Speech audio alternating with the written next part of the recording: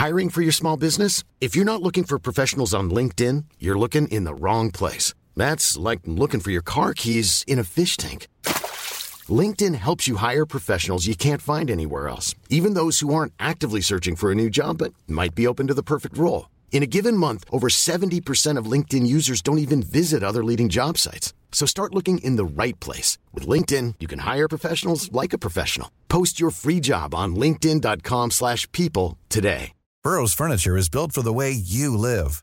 From ensuring easy assembly and disassembly to honoring highly requested new colors for their award-winning seating, they always have their customers in mind. Their modular seating is made out of durable materials to last and grow with you. And with Burrow, you always get fast, free shipping. Get up to 60% off during Burrow's Memorial Day sale at burrow.com/ACAST. That's burrow.com/ACAST. burrow.com/ACAST. When you're ready to pop the question, the last thing you want to do is second-guess the ring. At BlueNile.com, you can design a one-of-a-kind ring with the ease and convenience of shopping online. Choose your diamond and setting. When you find the one, you'll get it delivered right to your door. Go to BlueNile.com and use promo code LISTEN to get $50 off your purchase of $500 or more. That's code LISTEN at BlueNile.com for $50 off your purchase. BlueNile.com, code LISTEN. Ladies and gentlemen, good evening. Monday night, 8 p.m. The Online Darts Live Lounge returns. And here we are, gentlemen. It's been a long week. It's been a tiring week, but it's been a damn good one as well. How are we? And it's only Monday. Woohoo! Oh. How are we doing? Yeah, good. You? Yeah, not bad. Not bad. It's been a busy one. Plenty going on as always. We only saw each other not so long ago, a few hours ago. But look, time flies when you're having fun, boys. That's what you call it. So was it fun? No, I'm joking. Good week. Yeah, good week. Good weekend spent with you to either side of me. One of you snores an awful lot more than the other one. I don't know. I snore like fuck as well, but I have my own room. No one's worse. I'm telling you, this side, no one's worse. I don't know. I'm bad. Nope. But yeah, all round good weekend, all round good week, and we will get into it, but later on. But not a bad start today as well. Well done, gents. No, it's all good. I'm just sharing some links on social at the same time. But welcome one and all in the chat room. Everyone in nice and early. Rob, how we doing? David, Evenall, Sam, Malachi, Stephen, Kieran, Chris, Matthew, Love Darts is back. Wim, how we doing? Stephen, ABM, how we doing? Yeah, Gary Anderson, 41 180s today, and he didn't win the tournament, gents. That's just fucking bonkers. Trebles for show. To be I'm fair, not saying what he said, but he didn't say that once all weekend, so he's let us down, hasn't he? He's let the side down. Yeah, we'll come on to today's Pro Tour in a little bit. Where would you like to start today, boys? Question time, and then we can go to bed. Yeah, we are all a bit tired. We're not going to lie, but we are soldiering on. Look, should we start with the seniors? Yeah, why not? Why not? There is a new champion. Spoiler alert. I spit everywhere. If you haven't seen it, you live under a rock. But the trophy does stay in Scotland, gents. Absolutely superb weekend of seniors darts. First of all, before we go into the actual tournament, what was your highlight? Banging a 180 in practice, thanks. Doesn't count if it's in practice. A certain game in the last 32 was my highlight, and I'm sure we'll touch on to them games in a minute, but a certain game in the last 32 delivered on all fronts. Yeah, no, I thought the tournament was superb. I'm not going to lie, I didn't see a lot on Thursday because I was in Glasgow, but overall, I thought it was another huge success. I think it absolutely sums up this show that the one time he qualifies for a TV event, and I don't sit here and tell you how good Colin McGarry is and how much of a threat he is, he goes and makes the final.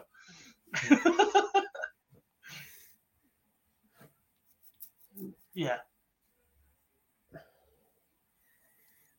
Other than that, really good weekend again. The venue's just special, isn't it? Like, we're quite privileged to do what we do and to sit in the position that we do. And obviously, compared to year one, we're in a much better position than where we sat at that point. But in terms of oppression, to be able to just sit in the arena where we do and take in the atmosphere, watch the games live, and be able to get what we need to do done, it's quite. I love it. There's nowhere better for me to watch darts.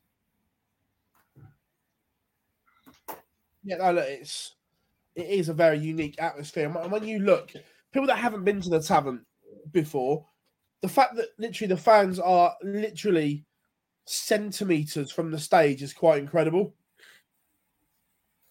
Yeah, it's not.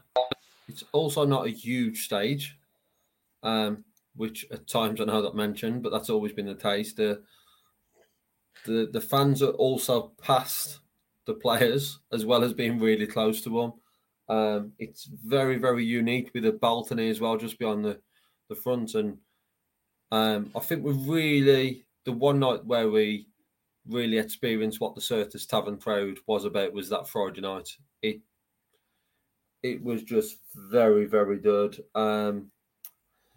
If I'm being honest, as we've talked about it with other tournaments, PDC tournaments, from a crowd perspective, generally very good. However, there was moments. But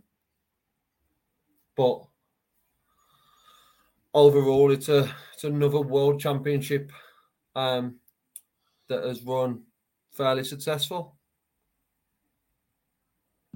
Yeah, I think so. Look, overall, I thought it was good. I thought it was a decent tournament. It gets better and better. There's always aspects of stuff that can be improved on, and I think the guys would admit that. But overall, it ticks a lot of boxes for dart fans. Yeah, it just needs more dart fans now, doesn't it? That's the next step, isn't it? It needs more people there for all of the sessions to keep that atmosphere as good as it was on the Friday and Saturday. And it needs people to get behind the project and show there's a demand for it and desire for it so that it can continue to grow in terms of its production and quality. Yeah, and I also... Go on. I was just going to say, and that's the one thing that it adds, is we spend a lot of time predicting as well as reviewing and analysing what's happening in games, but there is no way that anyone that I've seen on socials between the three of us had that semi-final lineup. I know, Jack, you've alluded to having building time up many a times and not doing it this time, and then he's delivered.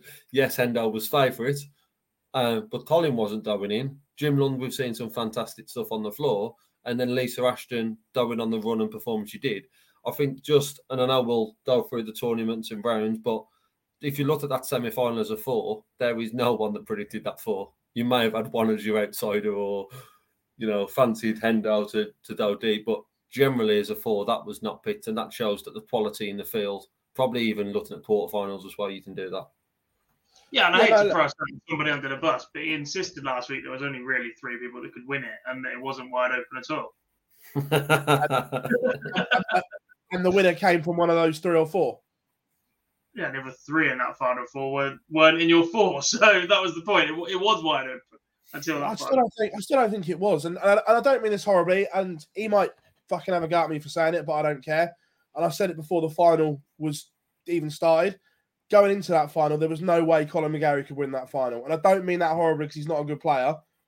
But in terms of levels and what we saw from Hendo, there was just no way he could win it. I disagree. I don't think we're the best at Hendo all weekend. And that's the point. He's got there and got it done in a fashion that Collins ran out of steam at that point. But Collins had chances in that final. He didn't believe me when I told him that. But if he goes back and watches that, there is an awful lot of missed darts at double in that final, tired darts at double, lack of belief perhaps a little bit. But that's part of the reason why he couldn't win it. Solid level from Hendo. But if the Collin had turned up in the rest of the matches, turns up in that final, great chance.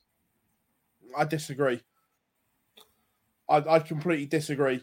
Gentlemen, are we not doing this a bit backwards? We need to start early on before we delve too much into that final.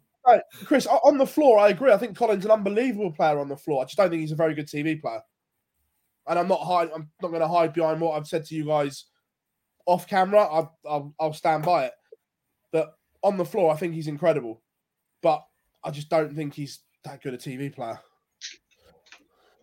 But we'll go back to what we were getting onto about it growing and whatever. And I think Chris said about the audio quality and stuff like that. Look, I don't mind saying it because I don't work directly for the seniors, but that comes down to cost.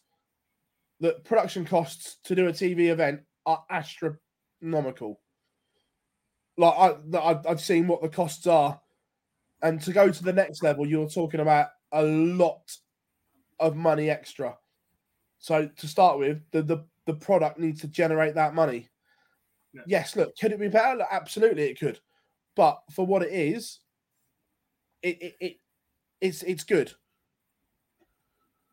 Yeah, look, there are things to be worked on, clearly, like quality of equipment and clean and how it works and that sort of thing. But yeah, there is a broadcast to get it out. It is televised. Like it's baby steps, isn't it? You've got to build reach of a product to build up the bigger sponsors, more ticket sales, a broadcast partnership deal with a channel that is proud to have it and that sort of thing. And it goes both ways. But somebody has to fund those initial production costs and not pluck them out of thin air. Yeah, exactly. They are like astronomical, the production costs. And we saw that at Lakeside, their production, and this isn't a dig, by the way, before anyone says it, but we saw the cost of the early production, what that was with fixed cameras and everything like that. And look, the seniors, okay, yeah, it could be better, but we've got a roaming camera, we've got more camera options and stuff like that. So just in terms of a costing, I think it's good for what we have to pay. Yeah. Is the thing. But and right, let's comes across. Just some people in the chat would have been there. A lot of you won't, but actually, I guess at that point that it reflects not badly, but it doesn't quite show off just how great it is to be there in a venue. And that's not with a seniors hat on. That's as a fan. That's a venue and environment I'd like to be in. The music, the songs are all decent. Like the screens you can see rolling, the stage introductions, how close you are to the players, all of that. That isn't probably truly reflected in the broadcast at the moment, which might be a reason that ticket sales aren't selling out every single session sort of thing, but it will build. It has to build. Yeah. That's the key, and I think that's what we've spoke about with WDF. It's probably the closest comparison. It wouldn't be fair to compare this to PDC. So as a comparison or looking at organisations, that's where I think there's a through with fair in the sense of it's about building. That is the essential. From year 1 to year 3 from production, if we think back to the first one, the first day, to where we are today, there is that improvement. But yeah, like all three of us have said at different times, there is still growth and a lot of growth that is available if pushed for that road. So there's certainly the opportunity for it to get bigger and better. Yeah, absolutely. Before we go through every single game, because that'll take too long, what was your standout couple of ties from the first round?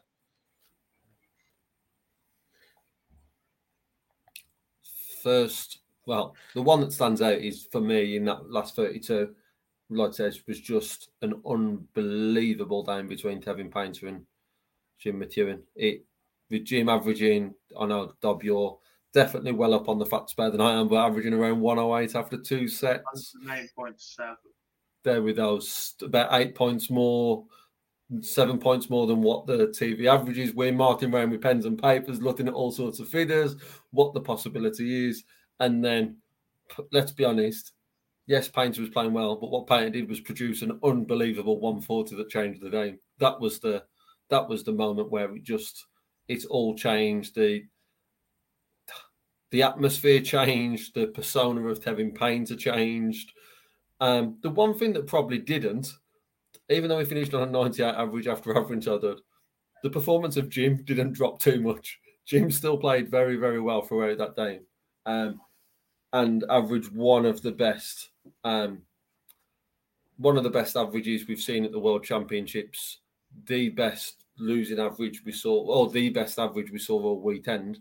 But Tevin Painter found what he's found for years and years in his career, just moments of utter brilliance.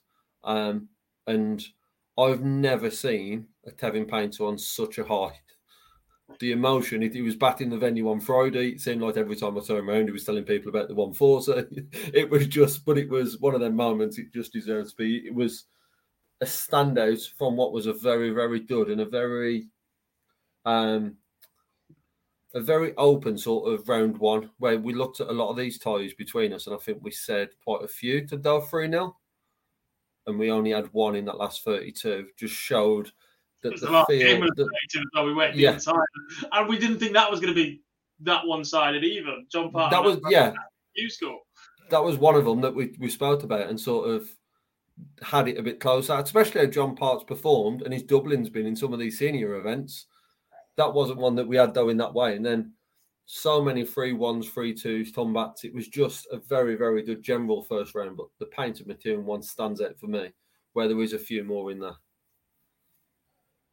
For you, Gob? Well, see, that's right in contention. I thought Durbridge-Durrant was really good, actually. Durbridge has been excellent on the floor events. The first player to hit a 9 in team's history was at Hugh Score and playing really well. That was a rematch of the year before. I thought Glenn showed a steeliness that we saw glimpses of at the Moda Super Series when he played a Group B campaign a few weeks ago. I think Glenn just needs a bit of belief now. Look, the action is not perfect. I don't think he's going to go back to that. But in those key and crucial moments at the Super Series, it went the wrong way for him. He started to crumble a little bit. He started to overthink it. He started to chase and just wanted to get over the line. But actually, I thought he did a good job there of pushing Mark and staying calm and taking the chances that Durbridge gave him. I think Durbridge perhaps might have been a little bit too relaxed about that one. But it was good to see Glenn back chucking. It's nowhere near his best, but it was competitive, and that was a good sign. And then the other one that I really liked, where's it gone? I thought the Canadians gave us a great game, despite the fact it was 3-1. Jim Long, David Cameron. You can see the fact that they're making it and mixing it with PDC boys once or twice a year sort of thing, that they're playing on the CDC, the quality that brings. I thought that was a really good game. It was a shame, actually, that they played each other in the first round. Because they're probably going to do that at least another 4 or 5 times this year over in the States. But, yeah, that was a decent scrap between those two. Yeah, Chris does averaged 79.36. Look, I didn't see the Thursday, but the one that stands out for me, the game turned on one moment, and then after that was just brilliant, was Mace in that first round against Daryl Fitton, because he was right up against it, a set down and legs down, and that 92 double 18 completely spun it. And then the next 2 sets, Mace was absolutely outstanding for me. Yeah, it was weird because at times I was watching Chris Mace. His numbers for me never reflected his performance, and that worked both ways. There was times I was watching it, and I think throughout the weekend, probably the opening parts of this game, he wasn't performing to the levels, but his numbers were a lot higher than that. And then at other times, I've seen him like mid to late 80s, and I thought he was a lot better. But this one, and I've then reflected in him playing well in certain sets, and this was shown in that fit and win. There was the turning point, and then it was just. And then I use the word quite a lot, but I think we see it more with the seniors. A certain persona changes on stage, and that was with Chris Mason. As soon as that check out went, it was very much, now it's my game. Now, if I play well, there's only one winner. And I think he continued that through that game, and it became one-sided in a game that wasn't early on. Yeah, he had a certain swagger around him. Before we dissect even more, massive shout out to Lisa Ashton, because we saw her play at Lakeside and there were concerns, but she's rocked up here at the tavern and we've seen moments of the old Lisa that smiles back. And speaking to her media afterwards, that she openly admitted that Lakeside came too soon for her, but now she feels comfortable again. And we saw some signs of that this weekend. Their run to the semi-final was just incredible. And she's played a lot of darts of late to get herself back into that position. Like I said, it did come a bit too soon. We saw her play in the ADC LP Multi-Secting Women's Series finals in Portsmouth not long after the surgery, then built up to the Lakeside, now finds herself here. She's fantastic, and we've always known she's fantastic, and she's got the ability, because of the pace she plays at, the finishing and the scoring, she can just take legs and sets away from people, and I feel like that's what she did this weekend. If she gets on that little bit wrong, the set play is brilliant for her in this format. She doesn't have to be on it 100% from the word go to the end. She just has to produce those moments, and she can and does produce those moments. She was brilliant throughout the weekend, like you said. She looked in great shape. She played beautifully. The action looks fine. She never really complained about her elbow once at all. And she's got a big year ahead of her, because for the last 18 months or so, the women's game has been all about Fallon and Bo. And Lisa might chuck a spanner straight back in the works there. Yeah, absolutely. Quite possibly. We'll touch on Phil in a minute, Chris. But look, going through the card here almost, that on Sunday, the real John Henderson turned up. Averages of 90, 92 in the quarterfinals and semi-finals, did the damage against Andy Hammer and Jim Long before going in to that final. And it's almost as if he grew in confidence, because you could physically see a lot of nerves in Henderson's game early on in the tournament, but the way he came through, especially the early part of Sunday, he was the class act. Yeah, the thing is, he's made a career, and a very, very successful career in darts, going into the majority, if not all, of tournaments being an underdog. He's come to the seniors, and he's coming as favourites for the 2 TV tournaments he's played in. He openly admitted after the first one, we've spoke to him numerous times. He's been on the floor events and won one of them. We had a chat with him, and straight away his first sort of doto about the seniors is, I don't like being favourite, but does he's playing so well, even though he's lost his thought. Coming into this weekend, it was very much a danger. And if we're being quite frank about his performances, up until Sunday, yes, he was favourite going into Sunday because he was tournament favourite anyway, but there still wasn't as many people saying he wins it today, because of probably the run he had, obviously coming into Hamilton, who played well the previous day. We knew that Jim Lund was in some form. To put in the manner of the performances he did in the quarterfinals and semi-finals, I see what you were saying early on, Phil, about Colin not being a TV player. I gave him more of a chance. However, because of how Hendo performed quarterfinals and semi-finals, it was all around the start. And the fact that Hendo got a good start, that confidence just continued to grow on Sunday. Oh, yeah, 100%. And look, the way he struggled on tops early on, but when he starts finding that, you know you've got problems, because he's just a machine.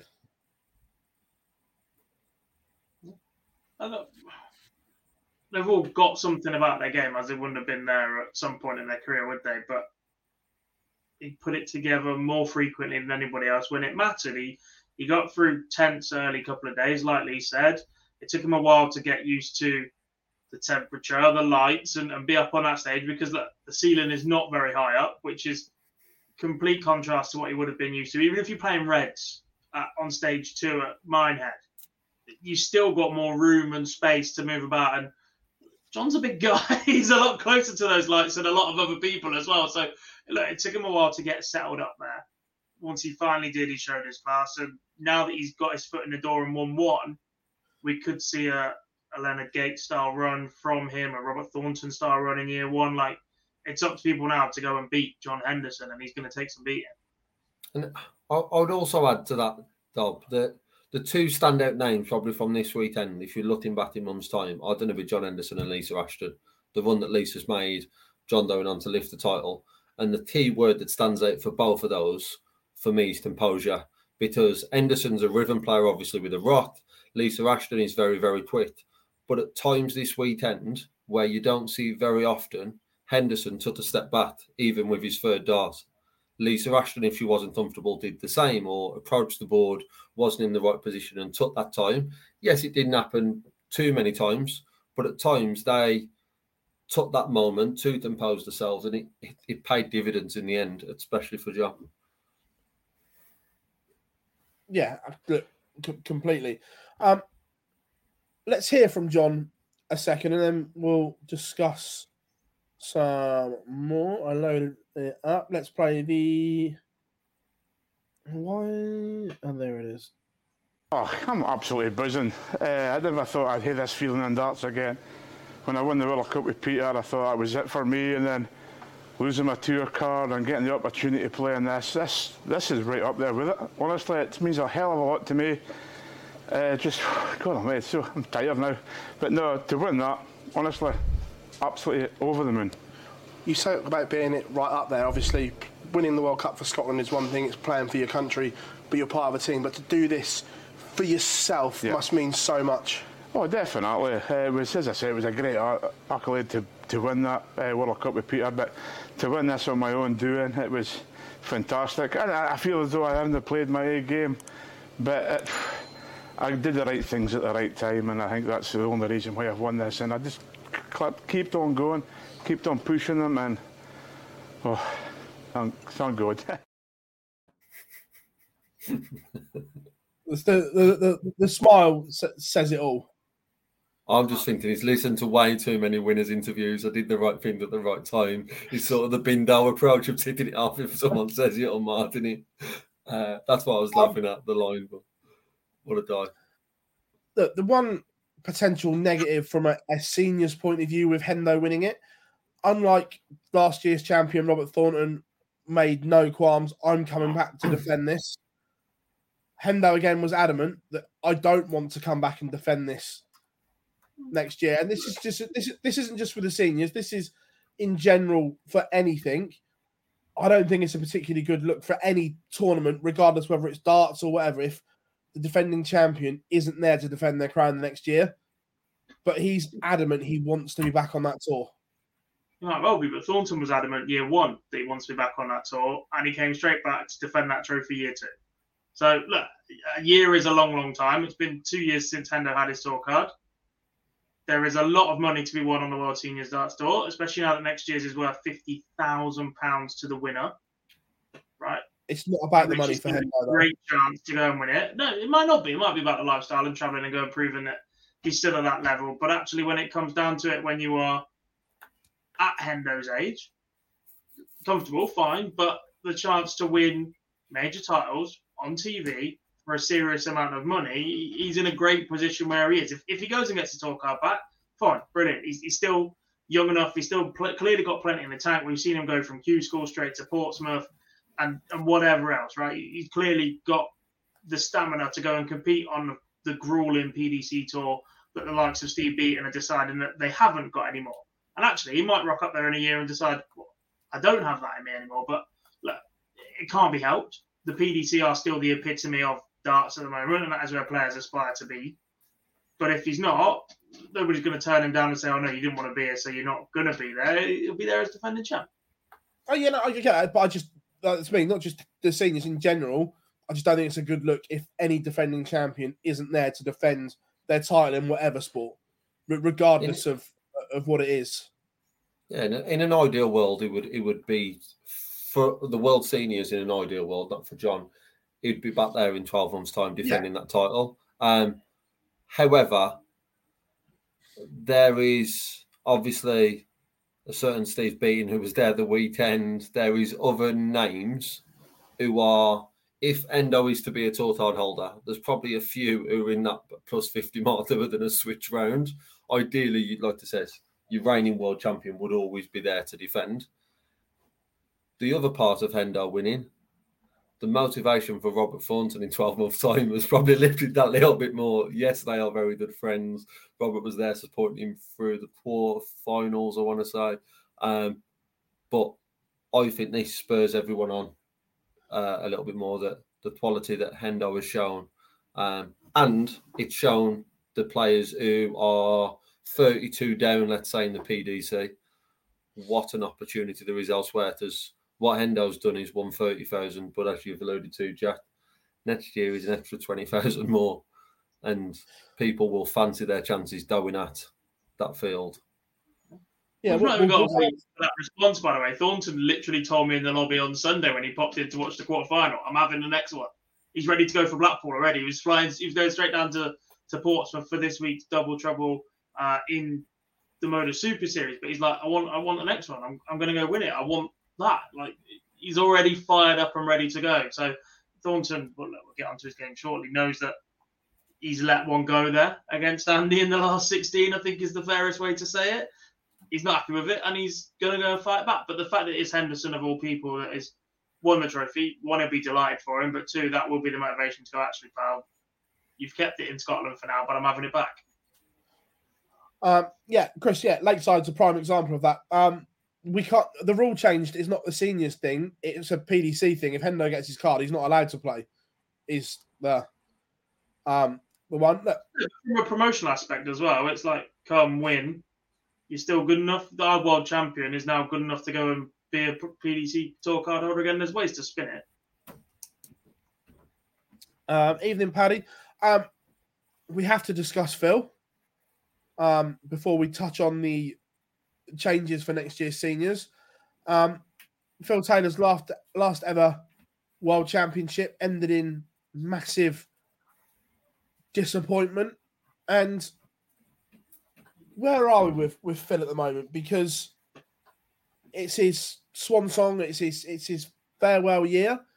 But right now, should he just go now?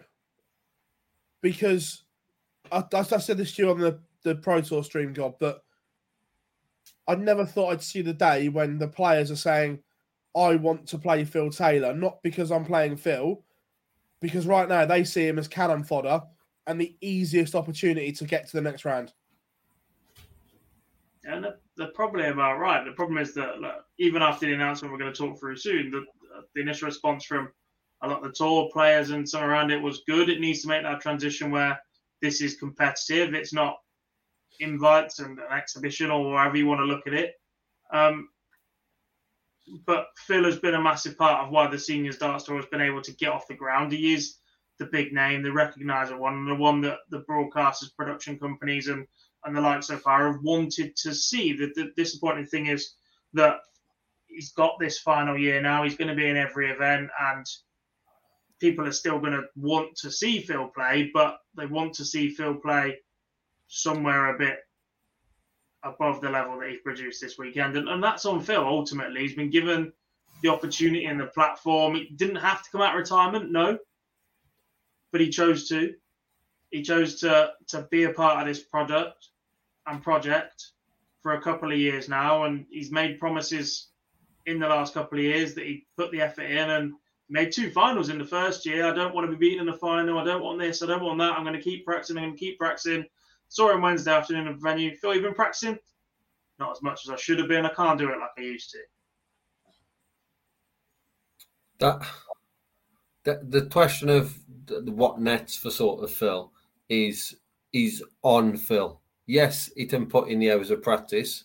I know we said there to you, Jack, he probably can't do as much. But if Phil practices and puts the time in, there is still a certain level, a very, very competitive, getting to finals level that Phil can achieve.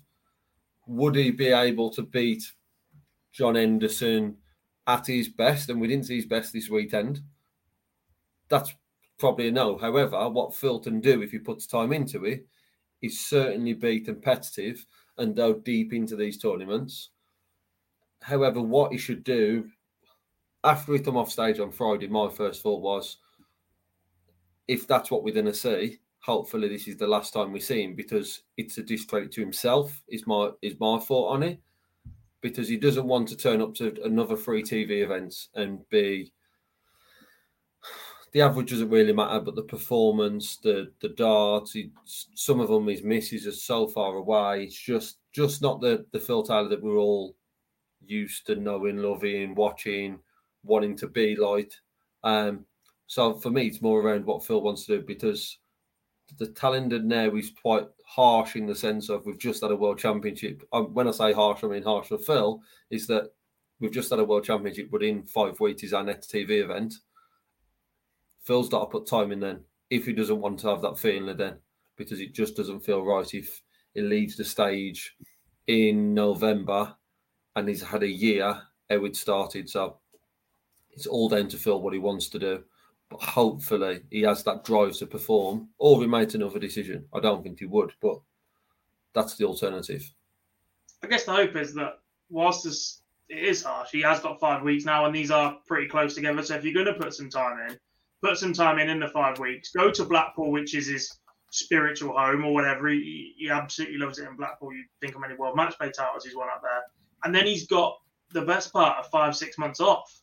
The second half of the TV events this year are October, November, because there's the Olympics, because there's the Euros on. So he's got a break. You can be playing consistently through that. You can play a little bit and build up so that you're ready for those two. He has to put the 6 weeks work in before those two and then keep it ticking over for those two. Like, he's got a 5-week period now where two sessions a week, just get used to it, because I said this to Phil earlier, he's never going to change the shape of his barrel right now. He's too entrusted with that shape and that dart. But the margin for error with Phil Taylor's darts when you throw them is so small, which means you have to be so on it. And he's just not. It's why his misses look so big. Because if he's off by that much, if he's off as much as I am with that, he's off by that.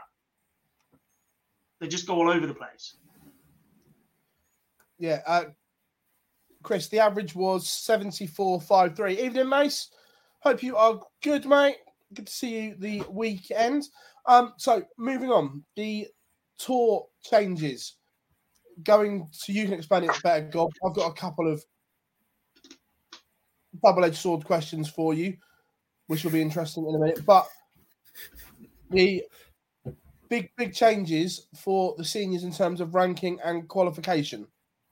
In terms of the 2025 World Championship, nothing's been announced for the rest of the season.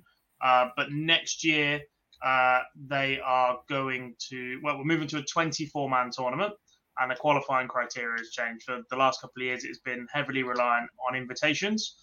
As of next year, the current money list, which is used as the qualification route, as of today, has become the official World Seniors Darts official ranking list.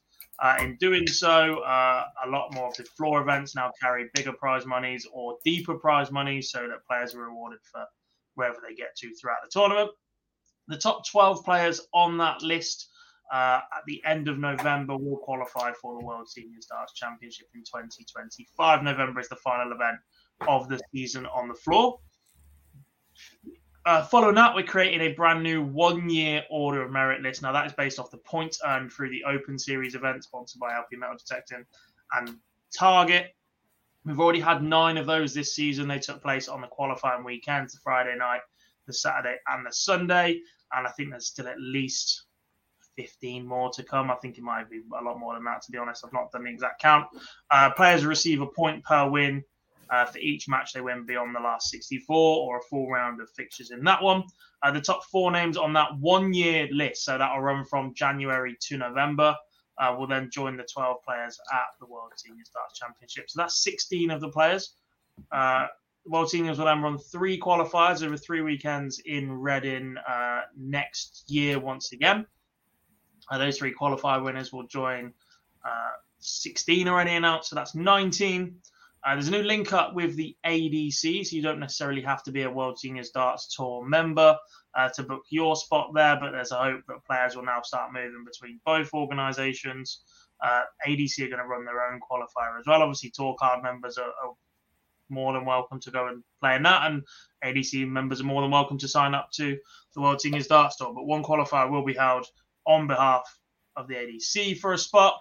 And then they have retained 4 invitational spots for players that perhaps are leaving the PDC tour next year. I think you can all guess that Steve Beaton might well be one of those after he announced live on TV that he'd be part of the seniors tour the following year, and a couple of others. If there's not 4 players leaving the PDC ranks, then you might see a few more decorated players that perhaps have busy work schedules or can't commit for one reason or another, or those ticket sellers perhaps that people online want to see that have got big fan followings. There is still 4 invitations there. So we've moved away from a heavily reliant invitation model to 20 out of the 24 spots being earned.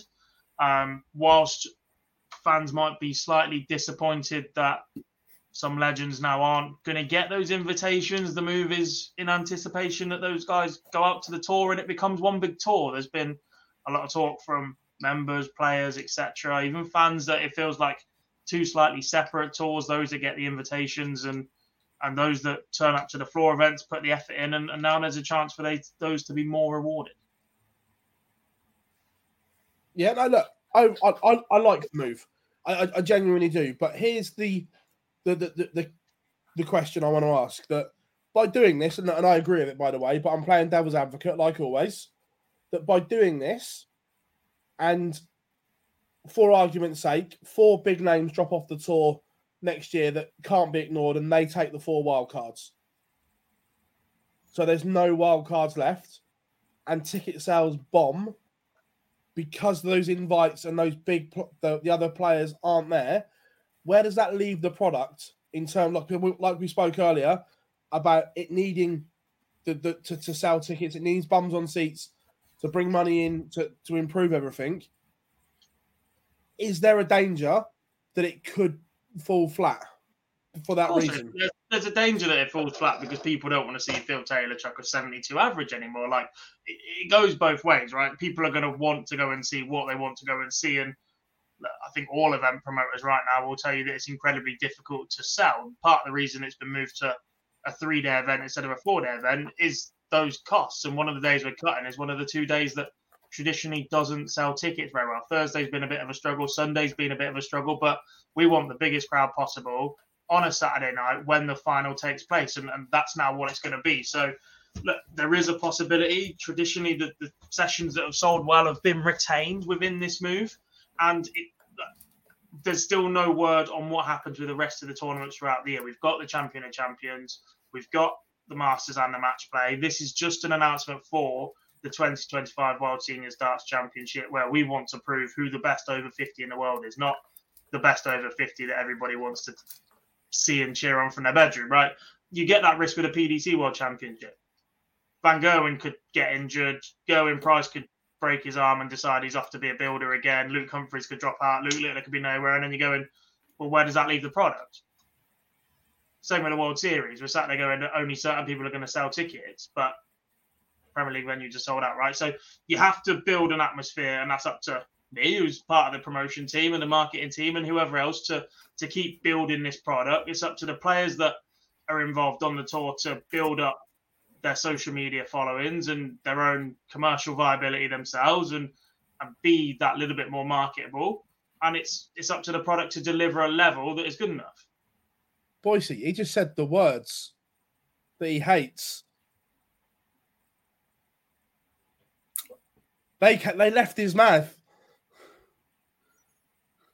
I'm not upset. I'm disappointed with him. That's what it is, Philip.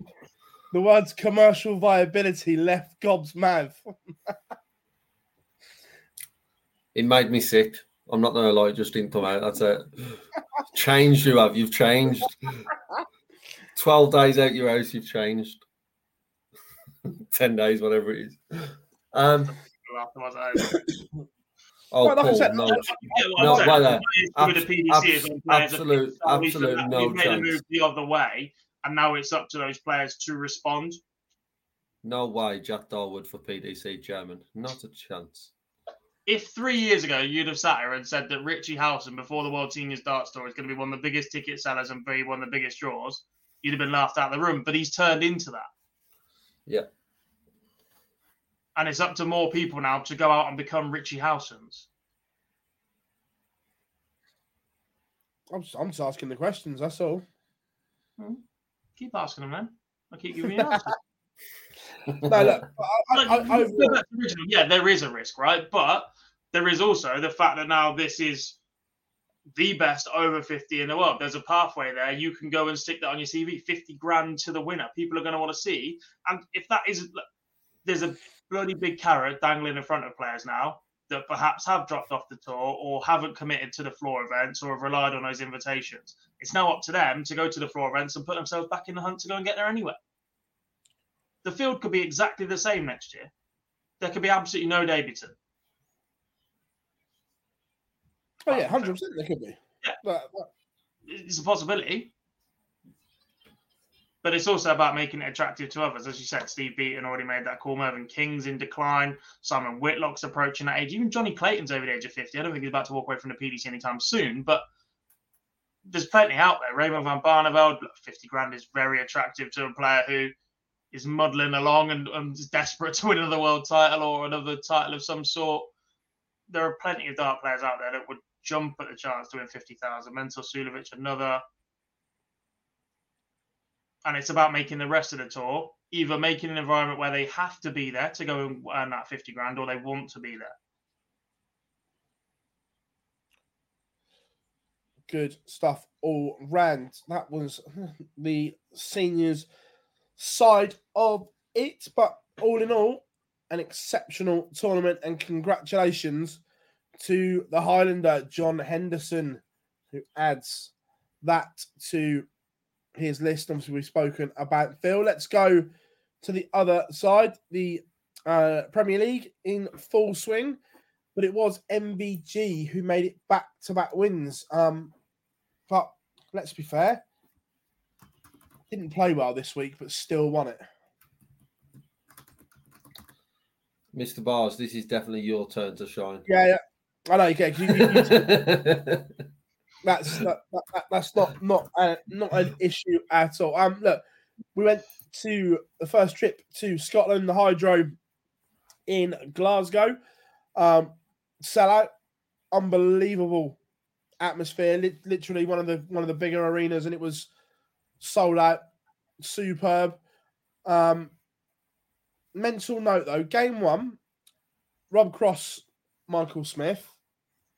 If you're going to do touristy things that in a city that has a huge divide, by all means go and do them, but put them on your social media the day after the tournament.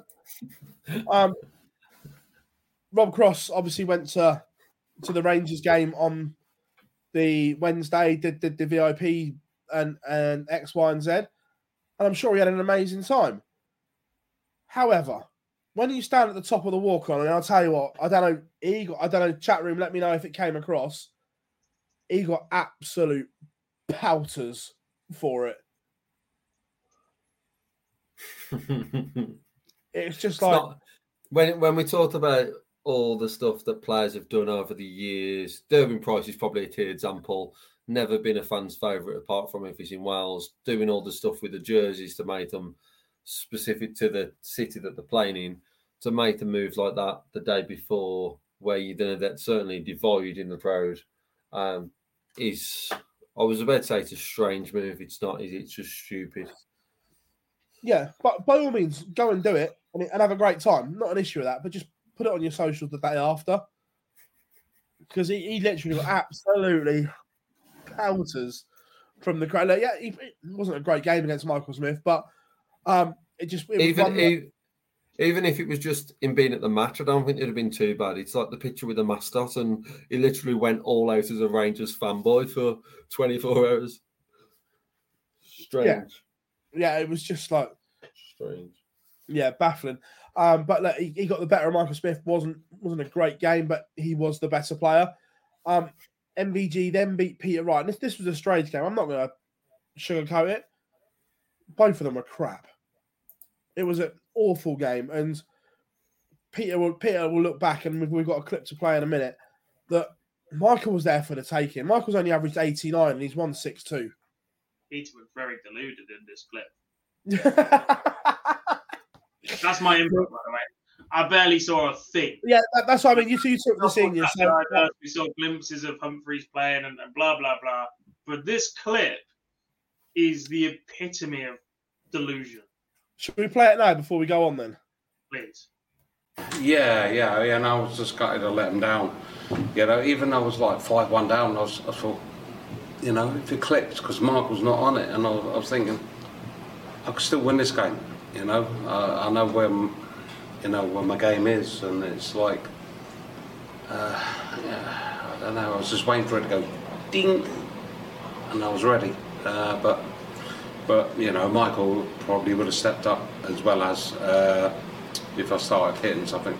We saw some real improvements from you on the Pro Tour in Wigan, some really good averages again, more like yourself. So does that make tonight even more frustrating because you know it's there? Yeah, you know, well, no, it was nowhere near on the Pro Tour, to be honest. There was just like my finishing got me out of sticky situations on the Pro Tour. But obviously my finishing there was absolute, you know, wasn't great. It was terrible, to be honest. But it's, you know, you're not playing in front of 10,000 people on a floor tournament, are you? So it's, you know, it's totally different. And, you know, you're playing in front of your home crowd. It's, you know, you've got that added extra pressure, and it's hard to deal with, to be honest. But you know, but I felt great going up there. I felt practice was going really good and stuff like that. But maybe in a couple of weeks it might start coming out properly, you know, in the Premier League, and you know, I know I'll finish in the top 4 definitely. It was all going so well. It was other than that, it was a really good interview, right? He's not quite delivered on the floor. He's gone back to the elements. He's rushed a couple of different dart jobs throughout the last couple of weeks. He's gone back to that. He's thrown more consistently.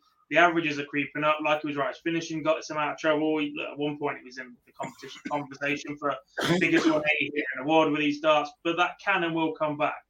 But that very last line is just moronic. He's made the finals twice in 11 years. And he started off as worse he possibly can. This format requires even more consistency than any of the previous ones. He's lost the plot. And I know you have to say those sort of things as sportsmen, so you haven't given up and don't want to get bad, but you ain't making the top 4, mate. He'd be lucky to make the bottom 4, the form he's in. There's only 8 players. When the words left his mouth, I was a little bit okay. It's petrified of silence. So how stupid a thing can I say before somebody cuts in and stops me or asks me another question or responds to what I'm saying? Yeah. Was funny. Nathan Aspinall against Luke Humphreys. Luke Humphreys turned up in Glasgow. This is the Luke Humphreys that won the World Championship and 3 other TV tournaments at the back end of last year. 105 average and was pushed. We'll come on to him a little bit more in a minute. Going Price beat Luke Littler in a last leg decider.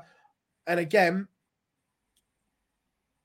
national media jumping on little things, creating stupidity, clickbait things around Luke. At 5-all, I think it was 96. He's gone for treble 20, obviously, single 20, and he's gone tried to go double 18, double top, and he's gone outside on the double 18. And he was annoyed with himself. You know, when dart players beat themselves up, they give themselves a talking to, and then literally within 20 minutes... He punched himself at one point this weekend, Barrow. I've never seen a man so frustrated. Yeah, and it was like, and then there was these stupid headlines about petulancy and whatever. It's like, can we just give the kid a fucking break, please? This is ridiculous. The problem is because of the amount of press he's had in, 2 months, which it's ridiculous to think of a darting world without Luke Littler in it as of how much press there's been in 2 months. That's all he's really been in the national media.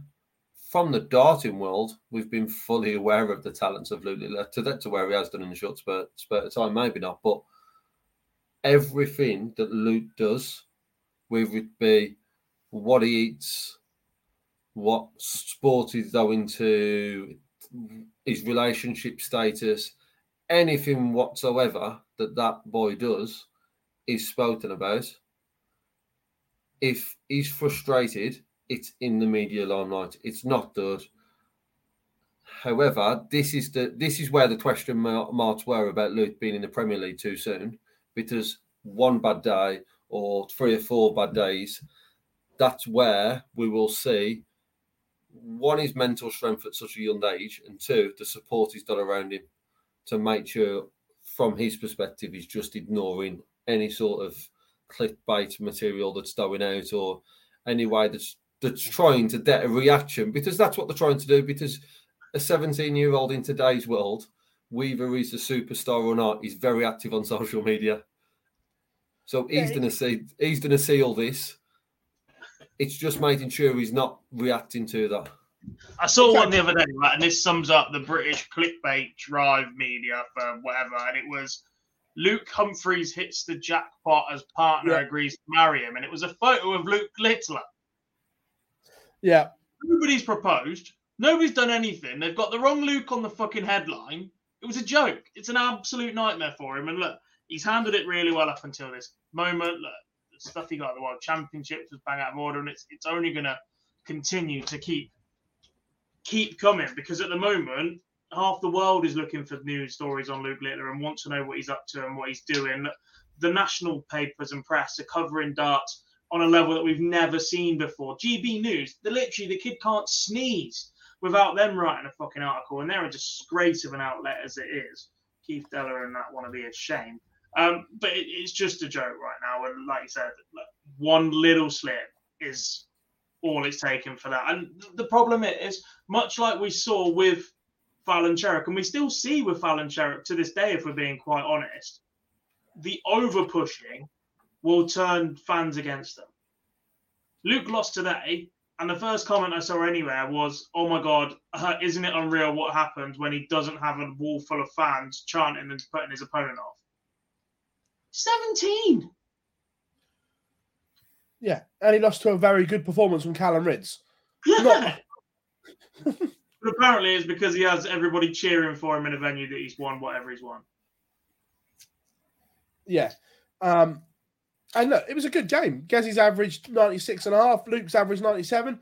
Really good game. He's gone for a double-double miss. Got annoyed with himself like any dart player does. We see Gezzy do it. We see Michael do it all the time. And it's just like, please, can we just get some thing? Like the worst one was last week, Sport Bible, when he lost to Radek Sadansky. The headline was unranked Polish lorry, a bus driver. It's like, come on now. That's the downside of him being picked. It would have been easier for him to not pick him, but we'd have missed out, and that would have so much brilliance from Luke Littler. The petulance on stage, we probably associate with a Michael Smith first coming into the game and that sort of. But we had moments this weekend, Jack, you'll probably remember who it was, who sort of just flicked the dart and threw it out the board in the seniors and ended up leaving themselves on 5. I can't remember who it was who did it. Who? And Robert Thornton in the loss to Andy Hamilton. Yes. And it's like, that is someone who's that's someone who's 2 times seniors world champion at the time and still defending that title. So that can happen for a sportsman to do something like that. It should happen. You should be better than that on stage, but it's not the end of the world. Yeah, exactly. It was a really good game, and Gezzy came out on top. the two semi-finals, MVG beat Rob 6-4. Again, it was a game that MVG controlled throughout. Luke Humphries, again, another ton average to beat Gedwin Price. And then the final, Luke Humphries averaged a ton, but lost in a last leg decider to MVG. And Luke Humphries, this is one that he'll be scratching his head how this one got away, because he was the better player. But as Michael says so often, I did the right things at the right times and bits like that. We've got two clips to play. We'll discuss these, and then we'll do Michael first. I do love a bit. I'm not going to switch off. I'll probably switch off tonight, to be fair. But I still want somehow. But I always believe in my own ability, and I think my performance was strong today. The gameplay, the way how I finished it, the way how I put the people under pressure on the right moments. I'm Sandra, and I'm just the professional your small business was looking for. But you didn't hire me because you didn't use LinkedIn Jobs. LinkedIn has professionals you can't find anywhere else, including those who aren't actively looking for a new job, but might be open to the perfect role, like me. In a given month, over 70% of LinkedIn users don't visit other leading job sites. So if you're not looking on LinkedIn, you'll miss out on great candidates like Sandra. Start hiring professionals like a professional. Post your free job on linkedin.com/people today. Everyone knows therapy is great for solving problems, but getting therapy has its own problems too, like finding the right therapist, fitting into their schedule, and of course, the cost. Well, BetterHelp can solve those problems. It's totally online and built around your schedule. It's surprisingly affordable too. Connect with a credentialed therapist by phone, video, or online chat, all from the comfort of your home. Visit BetterHelp.com to learn more and save 10% on your first month. That's BetterHelp, H-E-L-P. And sometimes you can see that's important as well. Is that a worry for everyone else, the fact that you're now 3 points clear at the top, back-to-back wins, and you're not playing your best? Maybe, but you can better ask the other guys. I don't want to do too many interviews, because then I have to tell other players what to do. Not really, to be fair. They didn't really test me, did they?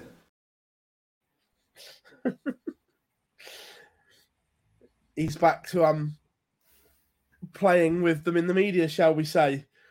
They didn't really test me. I've won and they've not bothered me.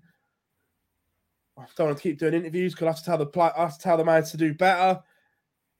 It's only week 3 and he started, isn't he? This is bored by week 10. I think this is now not about Michael for a few weeks. It's where Michael is come April, May time. And I don't mean that for the Premier League. I mean about his success going into the end of 2024. To be a successful year for Michael has got to see multiple TV events. And we're seeing now that he's able to beat these numerous times in the Premier League, but it's making sure he progresses and moves that on into the year. But I am with Dob. Might get a bit boring by week 10. Oh yeah, if not already. Also, I think if we get away with it up until week 10, like, don't get me wrong, we have seen some very good performances from him. I think we've also seen very average performances from him in this Premier League campaign so far. He's been in all 3 finals, isn't he? He's just 2 of the last 3. Sorry, I didn't make the first one. Tough part of the draw this week. We'll come on to that in a minute, but yeah, he's playing with them already. Interesting one from this was a good one from Luke Humphries as well, and we'll play it and then we'll discuss. Yeah, a little bit, but it was important for myself to play well. Everybody sort of I think it was Tuesday saying that I'm written off and worst world champion, so I just wanted to come out and play well. That's what I really wanted to do. I was quite unlucky not to win that in the end. I think that I threw really nice darts to go 5-2 up there, but I didn't go in that start. So I'm proud of the way I played today. It was much better consistently, and I'm where I want to be in the top 4. Not really. I'm not really that frustrated. I'm just obviously disappointed to lose, but that's just darts, isn't it? We can't always win every game we play. I think Michael played really well. I think Nathan played fantastic against me as well. He was very unlucky to lose that game.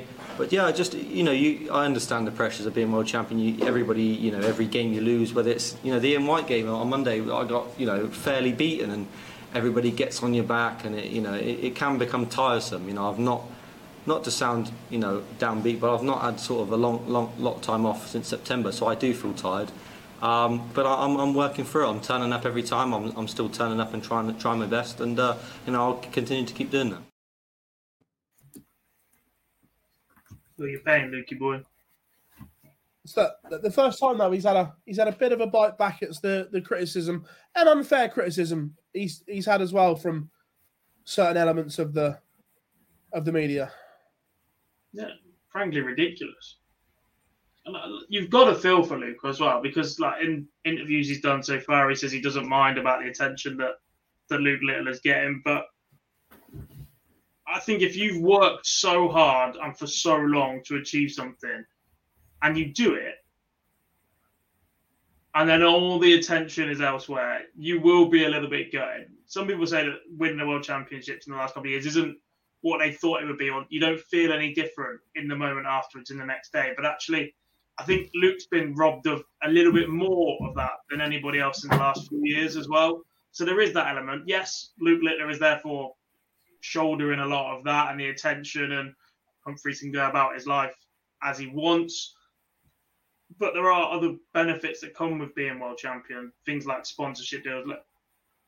How is Littler signing a deal with one of the biggest clothing lines in the country over the world champion, for instance? Like, that's the sort of things that should be coming to Luke Humphries, who is the perfect role model, by the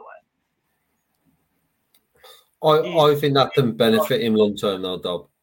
The rest of this year. In this moment, it's very difficult as a human being to not begrudge what's going on after when something's supposed to go a certain way and it's gone a certain way for so many others, and then it happens to you and it goes differently.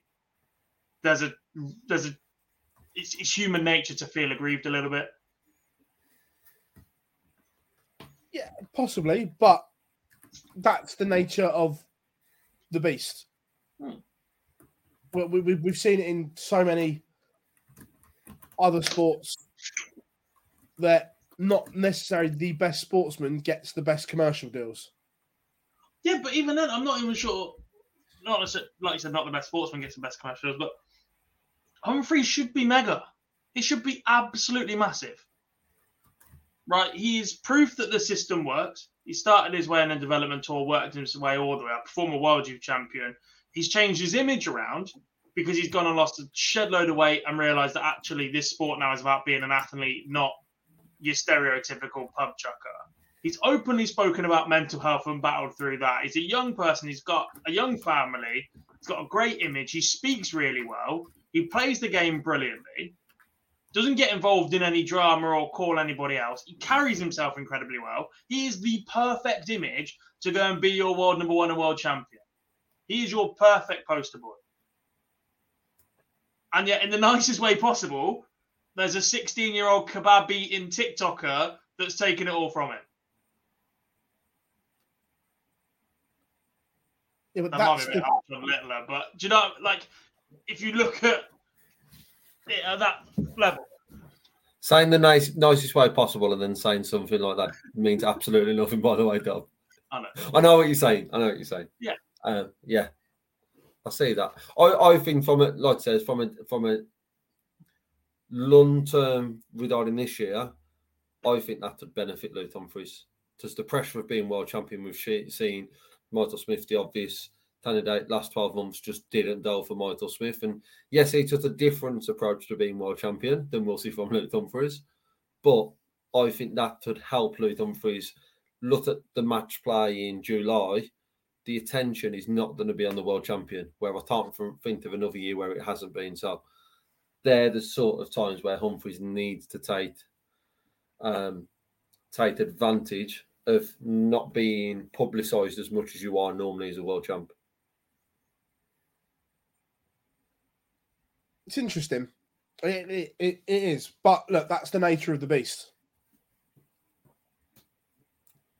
In any sport, that's the nature of it. That's what it is. Now, it's not about the best sportsman. I know you love sport to be pure gob, but it's not anymore. No. And this is a case in point. No, but if we're going back to, in terms of being rewarded commercially, no. But in terms of the opposite end of it and the abuse and the messages and stuff that Humphreys has had in the last few weeks as well, saying that's the nature of the beast for me is wrong. It shouldn't be. It should never be acceptable to do things like that. And I know that's not what you meant, but I think we need to address that. 100% with you. But again, that's the society. With anything like that, you're an absolute moron. But that's the society that we live in. And it's wrong, by the way, and I agree. But that's the point where social media companies have to do more. That there has to be a consequence for someone to go on. Whatever you type to anyone, there has to be a consequence, but there's not, because you can set up multiple accounts and just have an egg as your profile picture. There's no consequence to that. Social media account should be like having a gambling account, where you have to prove who you are to have that account, so there is some accountability. But until that happens, there won't be. I could set up a Twitter account now and just go and abuse you for the next hour. Don't need a Twitter account for that. But do you see what I mean? That's a society we live in. There is no accountability on social media. People can write whatever they want with no consequences. You wouldn't say some of the things that you see, you wouldn't say in person because you get punched. But because you're behind a keyboard with nothing there, people can think they can do what they want. Maybe maybe Matt Potter was right. Maybe we are all just keyboard warriors. But we move on. And this week we are on the banks of the Toon as we hit Newcastle for night 4. The Utilita Arena is this week's destination. Gents, and Gob, you'll be pleased there's no flags this year. Too right. Boom. There's nothing against Chris. If you're going to set a rule, stick to the rule. I'm a stickler for a rule. What is that rule? No football colours. They wear them in Holland. I don't agree with that either.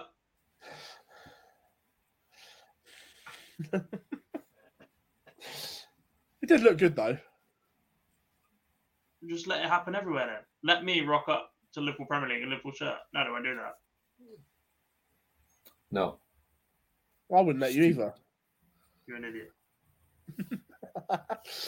But Utilita, always a good venue, always a good atmosphere.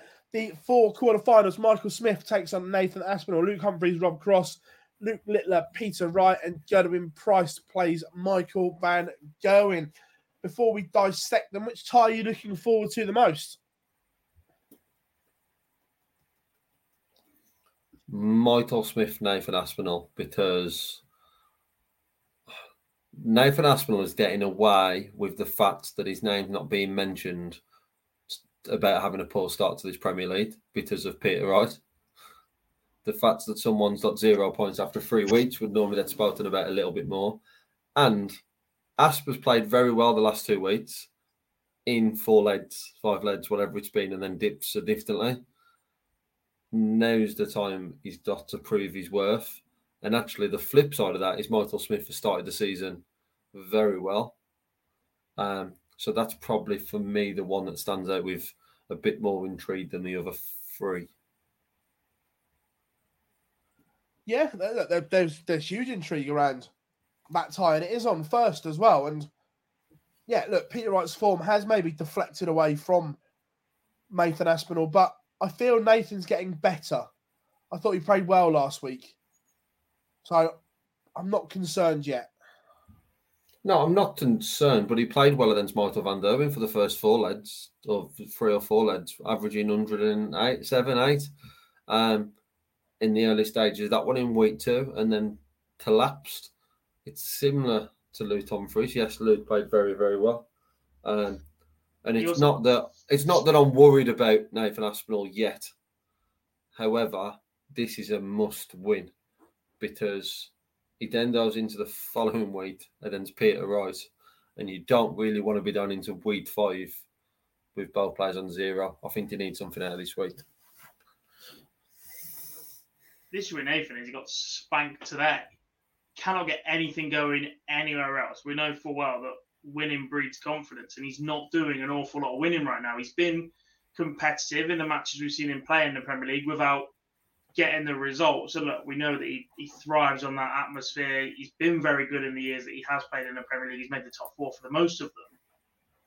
But he's just not getting results right now. And look, we said by week 4 or week 5, if Luke Littler hasn't got a win, then we'd be questioning his inclusion.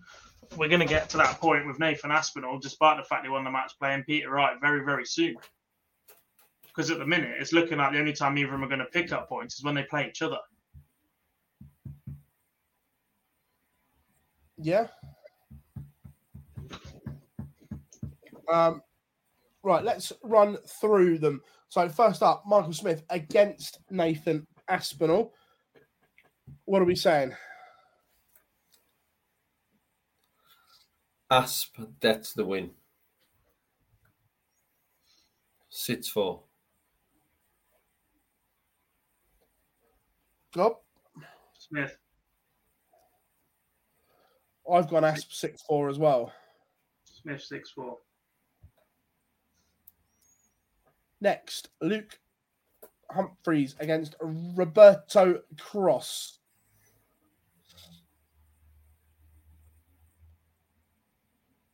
I've done, mine are already down, so I've done 6-3 Luke Humphreys.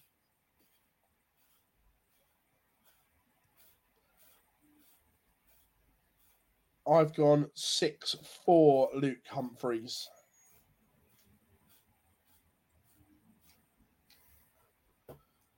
Gob? 6-4 Cross.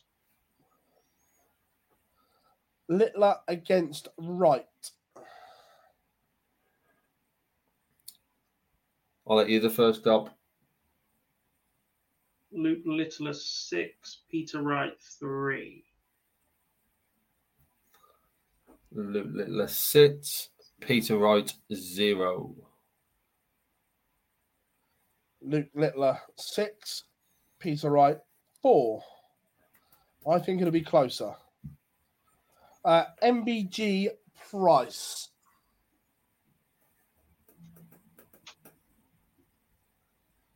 Halfway MVG, 6-3.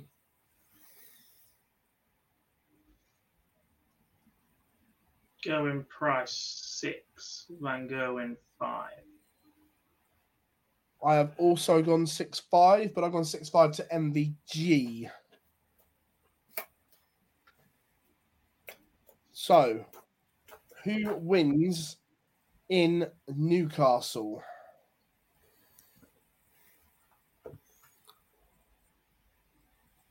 Tall hand and Luke Humphreys sits. Mr. Boohoo, Luke Littler 4.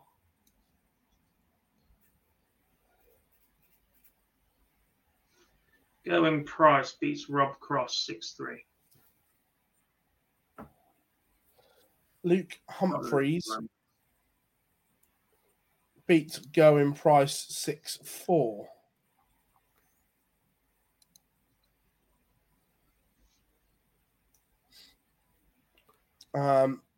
So that was the Premier League for this week. Right, I know it's been spoken about in the chat room, and it was on the list to bring up, so we'll bring it up anyway. Obviously, the news has come out on Twitter today that Jack Main has received a suspension. We knew that he'd been charged when it was ban, suspension, same thing. You can't play. Suspension is you're under investigation. Ban is a fixed period of time.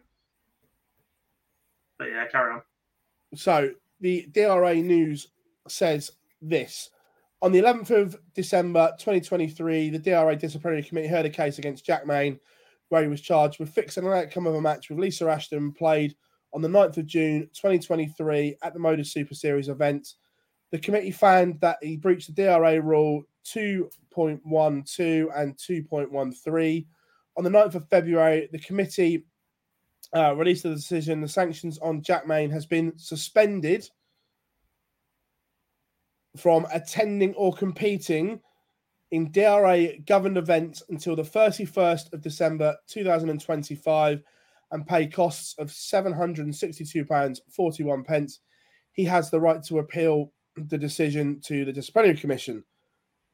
A short time ago, Jack Main has posted on his Twitter. I will read the response. We have 3 of the faces with the zip across the mouth. I'll keep my head high, knowing I haven't done anything wrong, knowing there is no facts. I'll come back stronger. A statement will be coming from myself if I'm allowed, but until then, I won't be commenting. Obviously, my name is already highlighted. He also responded to a live darts tweet saying, asked them to provide the evidence after I provided everything I could. Asked them what I've been banned for. Also, fact probability. I will continue to say I'm not guilty.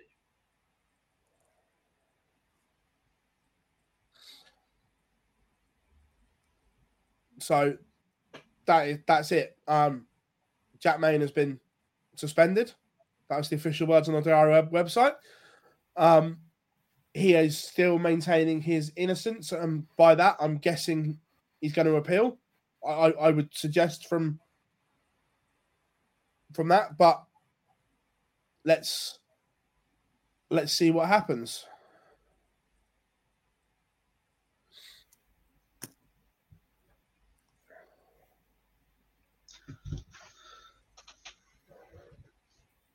Not good.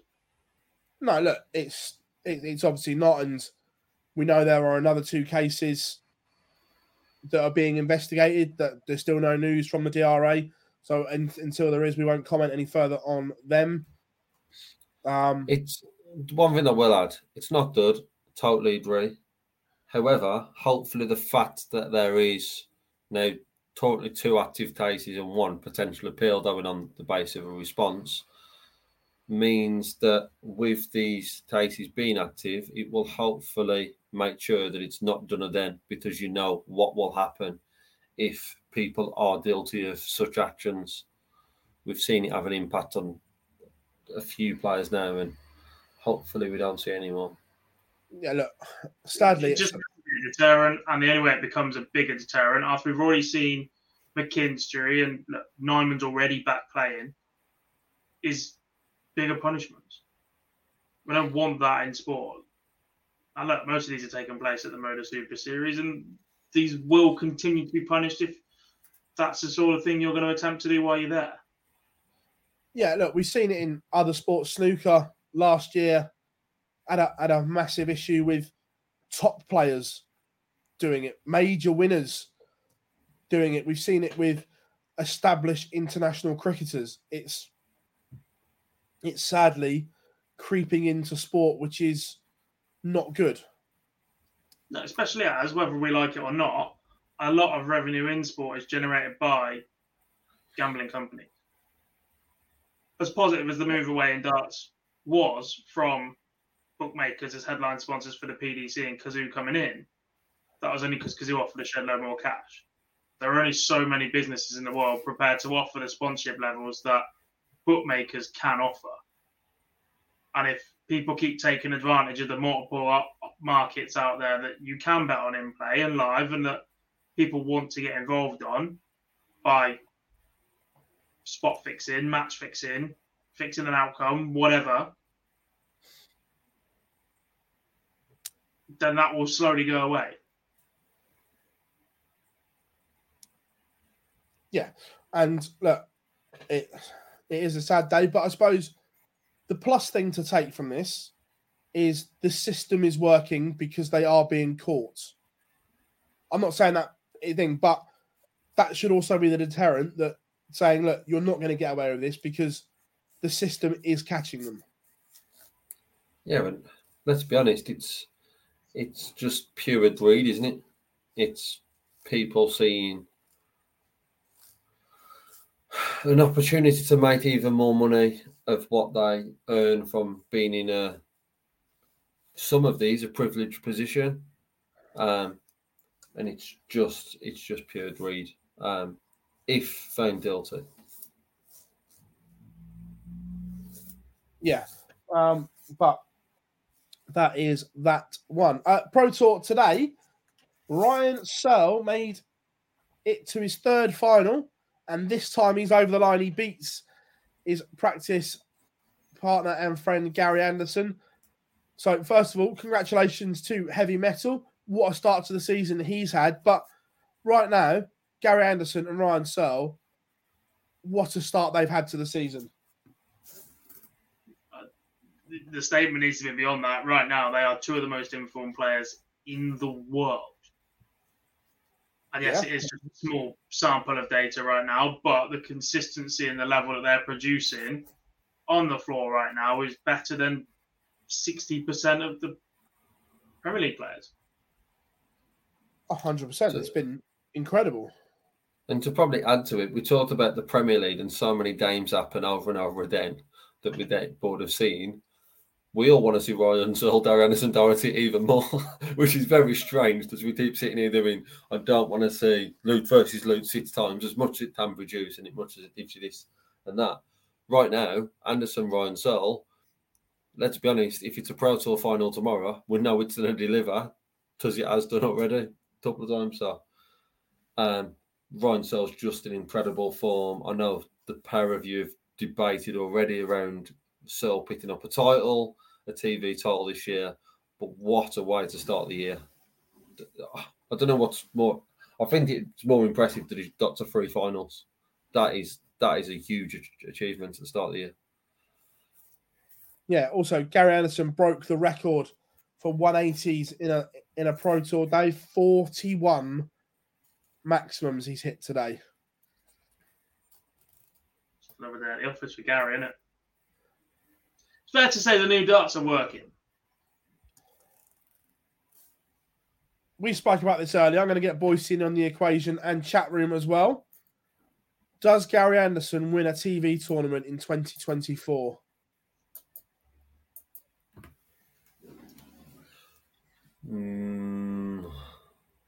So easy to say no. No, he doesn't. I'm going to stick with you. I was going to go with initial. No, he doesn't. Again, it's the fact that Gary Anderson's formed and being spurts, and we've seen it on the floor. We've seen him have a dud year last year, but still, they're into that final or winning one of these TV tournaments. I'm assuming by TV you're not on about Euro tours, Phil. You're on about proper so-called major TV. Euro tours TV now, really. The BBC televised title. No, he doesn't. Cheers, Rob. He's got a point. How about Dave? Cheers not to win today. He won one leg. What are you saying, God? Does Gary? I'm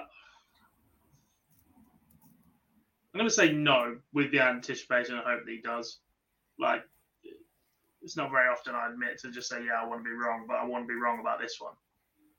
But I don't want to get hurt by believing that he is going to. Oh, I think he does. A free-flowing Gary is magnificent.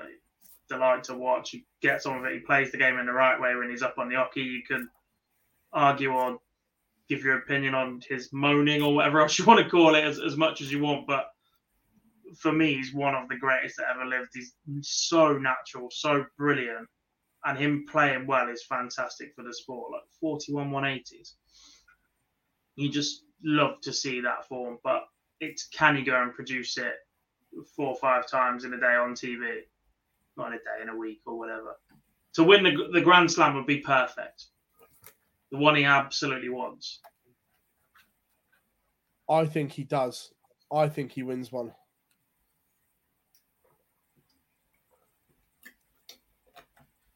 I've got the hope. These levels at the minute are ridiculous. It's UK Open round the corner. Then it's a bit of a gap as well before we're back on TV.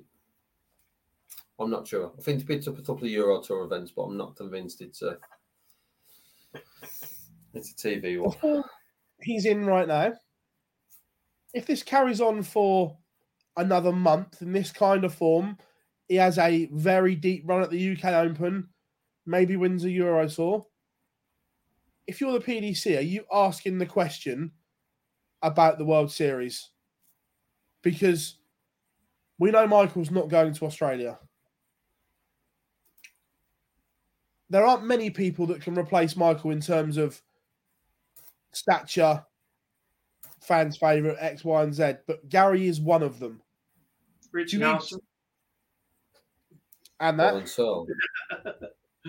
Do you ask the question? Do you test the water? Yeah, because you can get rid of Peter Wright at the same time. Then you've got your token Scott. Win-win all around.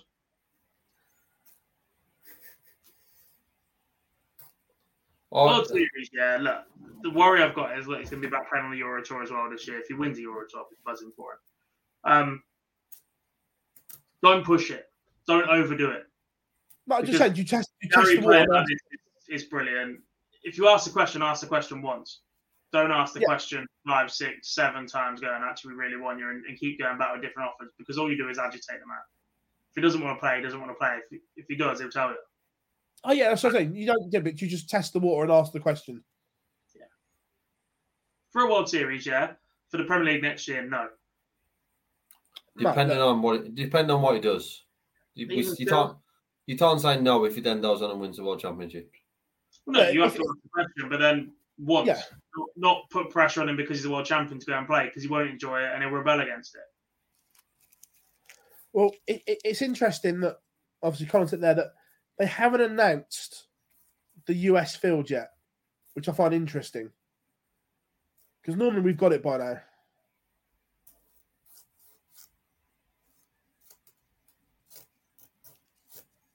So I'm intrigued. Will it be trying to make him take more players, because that's what he's got to do for the sake of each tour?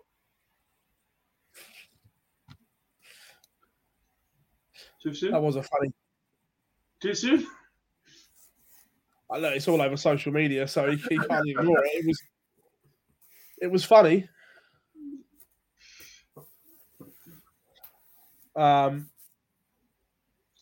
If you're taking them out, who are you taking to New York then?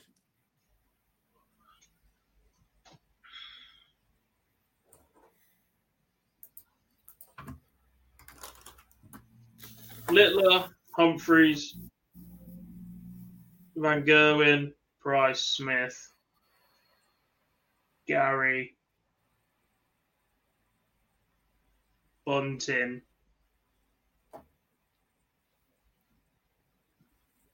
I'm going to stop you there because you have to put Aspinall in because he's in the top 4 in the world. Nathan Aspinall. So I'm going to stop you there. You haven't got a choice in that one. He is in. Who we want or who should be? Or who will be, sorry. That's not a rule in the World Series. Yeah, it's top 4 in the world get picked for the World Series if they get offered it. You said if they get offered it. Well, if you ain't going to get, I'm not offering it to Nathan Aspinall. He's not playing well enough. Go and play better on a Pro Tour and I'll take you. Well, the PDC offer, the top 4 in the world get offered the World Series. Right, you worded that badly, but I'm declining his offer on my behalf. And we are taking... Who should we take instead?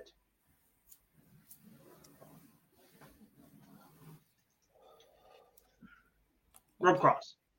For me, I wouldn't put Rob Cross in the Premier League. I would, though, like I said, on who I would like to see now, I would add Bunting. I would have Dolby. I would have Dando.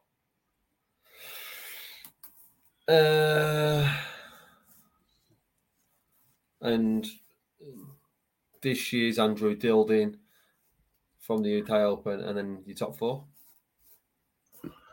MVG. Not MVG, he's not doing Humphreys, Littler, Smith, and Aspinall.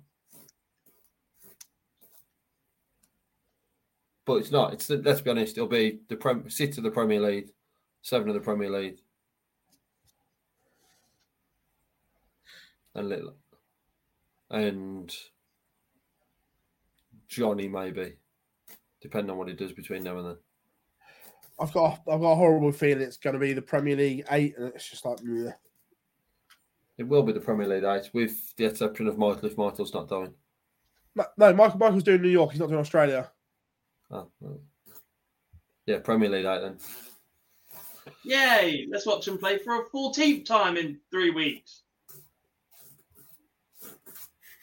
Yeah, but the UK audience will be asleep because when it's on, so it doesn't matter. I'm happy. Returned to form today, and he told us in Den Bosch that the injury was on the mend, and we've seen signs that Dirk has turned a corner. Some good stuff today from the Aubergine. Just getting to the top six, the last 16. Lost with a 10 average to Luke Littler. There are signs that Dirk is on the mend, chaps. He put on his Instagram, was it last week? He hit a 9 as well. Did he really? Yeah. Interesting. It's a good sign because the worry was it was only going to be a downward spiral for Dirk. So if we can see him back playing, we know how dangerous he can be on the Pro Tour. We've seen many deep runs. It's certainly a positive because he's one who's been in conversations around Premier League, who's been in conversations about World Series events. So if we can let Dirk back to throwing as many 180s as we've seen him done mental on days before, that's only a positive. And let's be honest, it's not the bad way to lose, is it, to lose it at the minute? No, absolutely. And look, there was some more today. Steve Lennon, Danny Noppert getting to quarterfinals. Callum Ridds getting to a semi-final. It's been a good day as people return to form. Yes. What you said. He's still thinking about the World Series, isn't he? It's getting late now, isn't it? I'm dead. I'm thinking about the World Series, but I'm thinking for the other ones, not necessarily New York, but which part of the draw they put Damon Hatter and Simon Whitlock in. I think Damon Hatter will go as a PDC player. Simon Whitlock will go the other side. Correct. Taking the Premier League 8, doesn't it? Which means at least somebody's getting left home. Unless they put the Premier League 8 in everything, then suddenly Damon Hatter is floated in the other half of the draw. MVG's not going. So, do we see an American or a Canadian in New York? Did we miss that? Oh, they'll be on the other side. They'll be on the other side, won't they? Yeah. Scottish Open this week. Why have they disappeared from Dart Connect? I don't know. Today's Pro Tour results weren't there for a while, and neither were the seniors from the weekend, so you got to go dig in. No, not WSDT, WDF. Must be doing an update. Oh, mine are there. Mine are there, yeah. That 4 billion events, though. Which means you have to open them and close them, scroll miles. Yeah, normally you just go to matches and they're all there. Yeah. I'm not gonna lie, I didn't see any of it. Just saw on obviously social media a lot of it. Dave Prince getting to a final. Getting to a final and missing match darts. That's did he miss match darts as well? Yeah, I'm trying to think. We were sat with Derek at the time, was we? Chatted on this tour. I think Dave, Glenn Parsons missed darts. Dave Prince chucked in a 180 to leave 12, missed 3, and then Parsons came back and cleaned it up, I want to say. So, yeah, that is literally that little section of that last leg was all I saw of anything on Dartnet to follow him. But, yeah, Glenn Parsons come through the Classic, and then the Open was won by Gary Robson. It's been a while since Gary Robson was there or thereabouts. in the Scottish Classic Women's Single event was won by Aileen de Graaf. And the other one was won by Fallon Sherrick. No, we're not talking about that one. Only because she completely mugged you off, Prime Boy.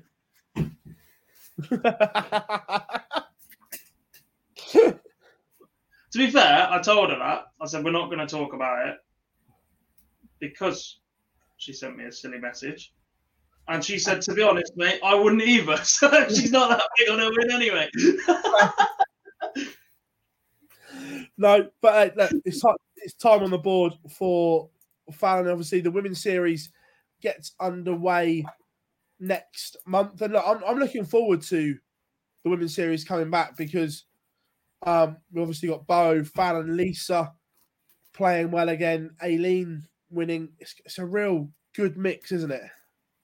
Yeah, it's where the race for the match play really, really comes to light. We've obviously got a few of the names you've mentioned there you'd expect to be in the top 4 or 5 of those places. But then, so as much as you've got those battling out deep into most tournaments, and we've seen Bo have ridiculous run, Fallon have ridiculous run, Lee's come into form, we also have that race for them 6, 7, 8 spots for match play. And we've seen what the match play can do over the past couple of years for Bo and Fallon. So it's going to be a very, very interesting women's series. The end of March, I want to say, towards the last week or 2 of March, isn't it? So it's good, and it's good to see because we haven't seen it as much the past few years. Fallon going to so many events that are on .net. So obviously, I know she plays local leads and county and all that sort of stuff.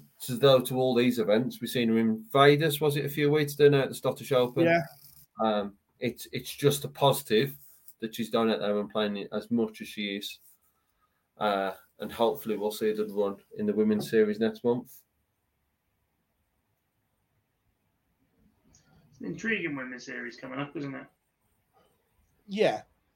Been a while, the race to the match play. Should be good. Which, on that, God, before I come back to another point, what does your gut say? Does Lisa Ashton play in the Women's Series or the Seniors, Champion of Champions? I have no idea.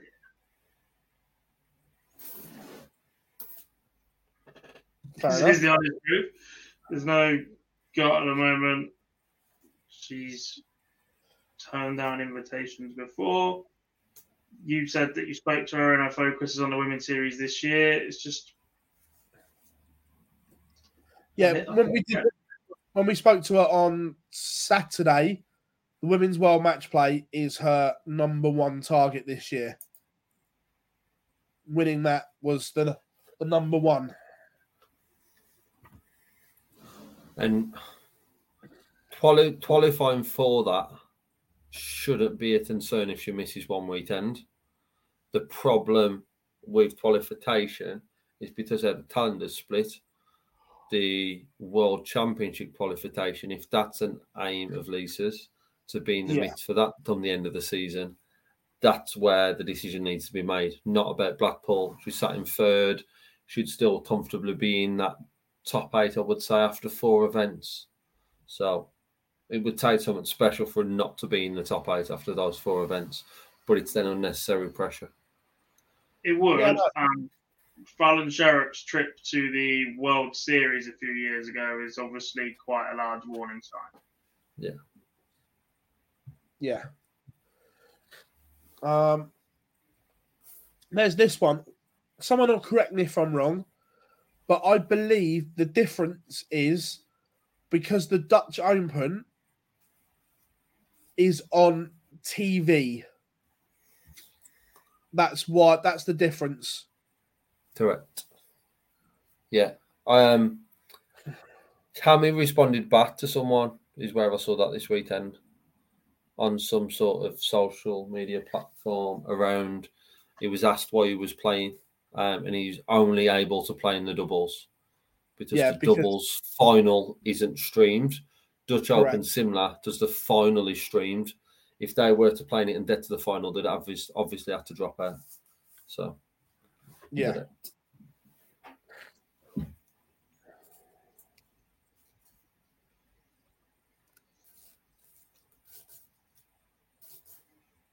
That's the ruling that's been quoted, whether that's right or wrong. That the Dutch Open's actually on TV because I'm sure it was on RTL 7.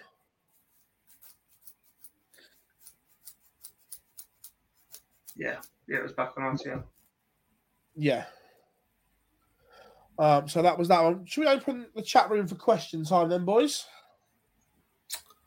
One thing that you haven't mentioned, Mr. Bars, is one thing we always forget. I know what you're going to say. Scott Taylor, Modus Super Series 6 champion. And look, I didn't see all of it because obviously we were at the tavern. I watched the final, and look, Scott Taylor is an incredible player. Not a surprise that he's got it. I thought he was going to mention the smell in the venue, not the darts. Fartgate. Yeah, he is an incredible player, and then same as you, I saw bits of the final, but not much else of the Saturday. But yeah, top player, and a little bit richer, and moves us in nicely to double trouble. Yeah. Promised me a 9 and not deliver, so he doesn't count. Tom Sykes. Yeah, look, Tom Sykes is a really, really good player. The Yorkshire boys have been banging his drum for a while, so not a surprise there. But yeah, let's open question time then. Get your questions in, everyone. Did you enjoy Double Trouble today? Did you see any of it? No, I was driving and then I was streaming. I've saw bits. Yeah, generally good. Like the idea of it. I like the concept of a different Super Series. And more importantly, it doesn't have an impact on Champions Week because these need to bring something different. So the fact that they're individual tournaments, I think generally is a very, very good idea. Also glad that they reduced the format as well. So I think it makes it even more brutal. And that's what that's what these sort of unique events should be.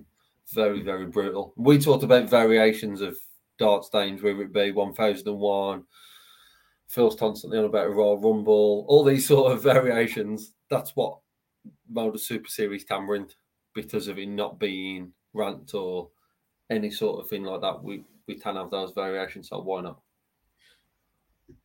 Yeah.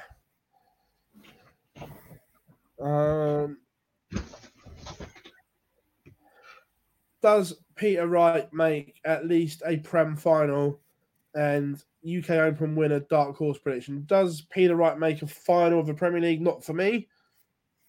He only got 9 points last year. I just don't see where it's coming from at the moment. Correct. He made a final. He made a final. I don't think he wins one. As for UK Open, it's ridiculously hard because of there's just no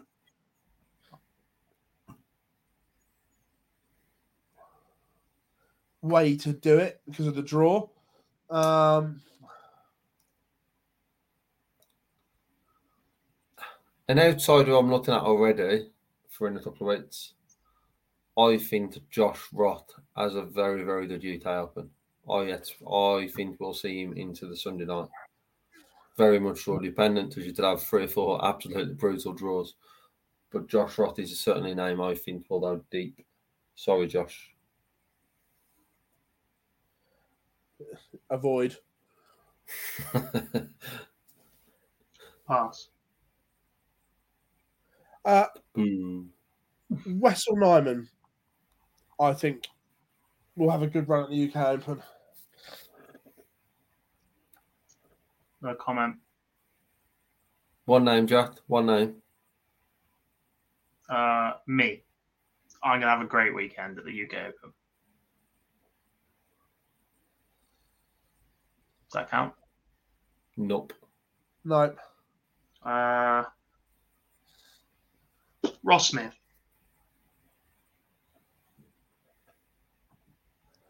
Yeah, weren't expecting that curveball, were you? Andy Barton's got, yeah, absolutely. Andy Barton's is superb. Yeah.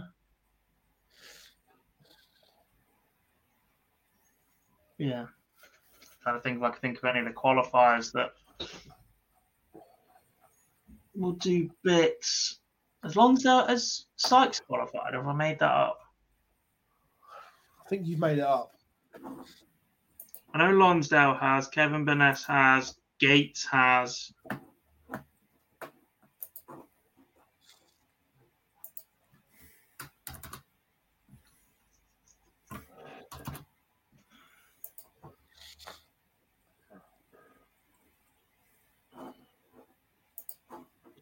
Bob asks, will MVG be able to defend all his ranking money this year?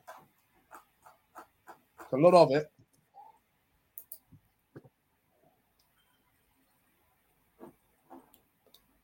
I didn't know there was that much.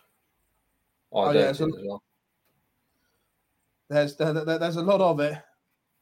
I knew it was a bigger percentage. I didn't know it was that big of a percentage. Yeah. Did he won the match play, the Grand Prix, and the Players? It's over 2/3 of his money. Yeah. Reckon Lewis will play at the UK Open? Not for me. No, but you can see him in the man on the green.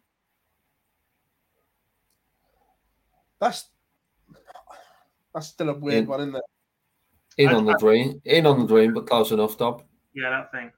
Who cares? That's like us calling it Area 57. Yeah. Same thing. If you want to know, do we see Adrian Lewis again this year? Just consider the fact that he didn't play a World Championship qualifier and he's not playing in the UK Open that he's already qualified for or has entry to as a right as a tour card holder. Yeah. But we'll be there pumping out stories pre-session to you via an exhibition stand. Yes. Does Vincent keep his card at the end of the year? I'm saying yes, regardless, because I'm not annoying Vincent. Because he will murder you. Vincent can do whatever he wants. There was signs on a serious note. There was signs today. Look, he played some better stuff today. That's all right. Just got to back it up, ain't it?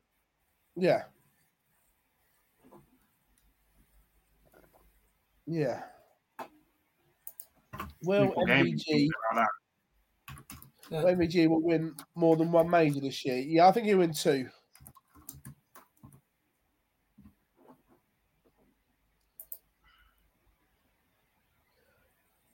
I'll mention it to him, Chris. I'll add it to my list of things to say to him. I was just looking at how old Vincent is. I wasn't sure if 49. Do not worry, I have looked. he's on Gob's almost there list. Correct. 48. I'm sure it's at 49. Oh, well, close enough. 49 in December. Bob, I'm not sure if Bo's going to play in next weekend. The reply wasn't that she's going to play in a couple.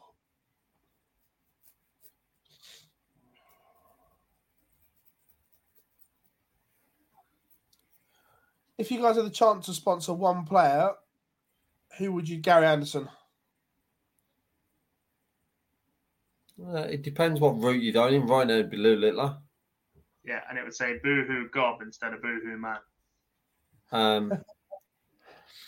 If I was a company and we are using Lou Littler, The other person I'd go down the route of would probably be Stephen Bunting, as the amount he gets involved on socials would be very good for your business.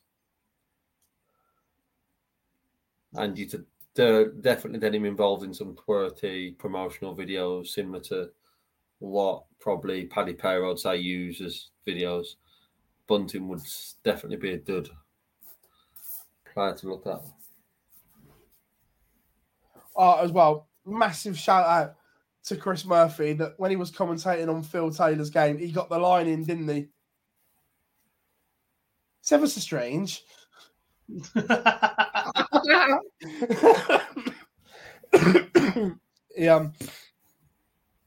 He got the line in. If the UK Open was to change venue again, where would you like it moved to? And back to Bolton. Back to Bolton. All in one room. Yes, Barzy. That was the UK Open buzz. All in one room, that you did cheers all over the place, that you knew something was going on.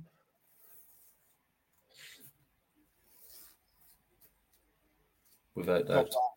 Gob's not having it, is he? Butlin Skegness. It's closer to me. It's just as awkward to drive to, though.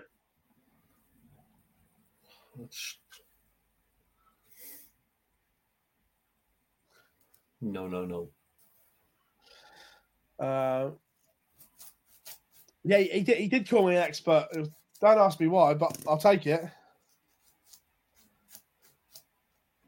We also don't know why, but yeah.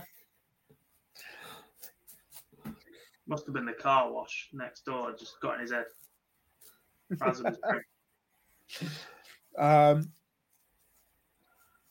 Yeah, the Online Darts logo was on Thornton's shirt. You get about, don't worry. Not like that.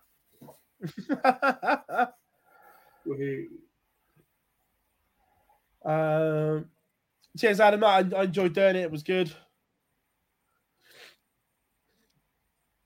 Hang on, we can't have a one-room setup because it feels like an open tournament for the UK Open, and then Barzy not have open qualifiers like he said the other week because the ADC are going to manage it. You can't have both.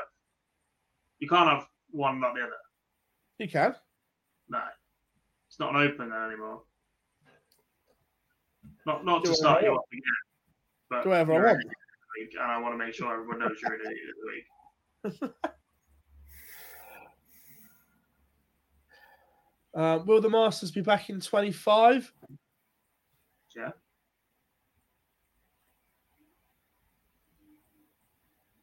What Masters? PDC? We got PDC, WDF, all the seniors. 2 of them, yes. 1 of them, no. All 3, yes.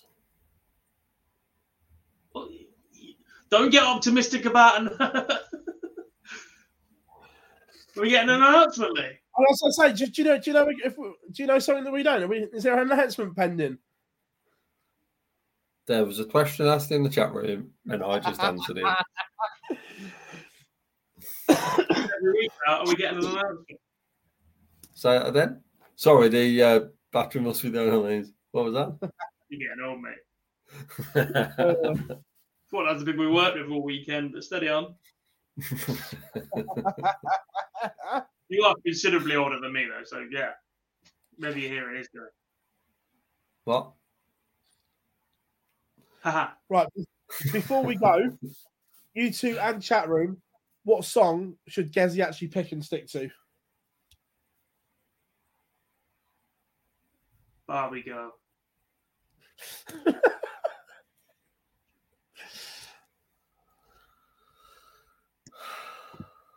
Why does he have to stick to one? Yeah, Damon Hatter doesn't stick to one, and that's worked out, and we all love that idea. He has recently. Sarcasm, Philip.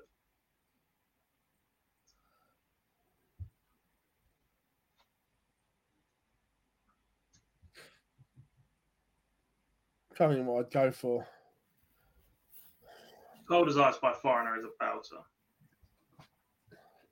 Raw by Katy Perry is just pathetic. It's like the least intimidating song in the world. Honestly, it's like telling your 4-year-old niece to pretend to be a tiger, isn't it? Like it's just not going to frighten anybody. Hearts on Fire from Rocky.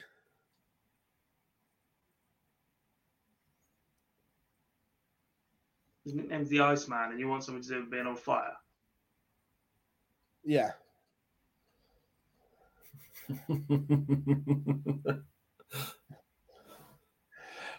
Everyone, thank you very, very much for your support this evening.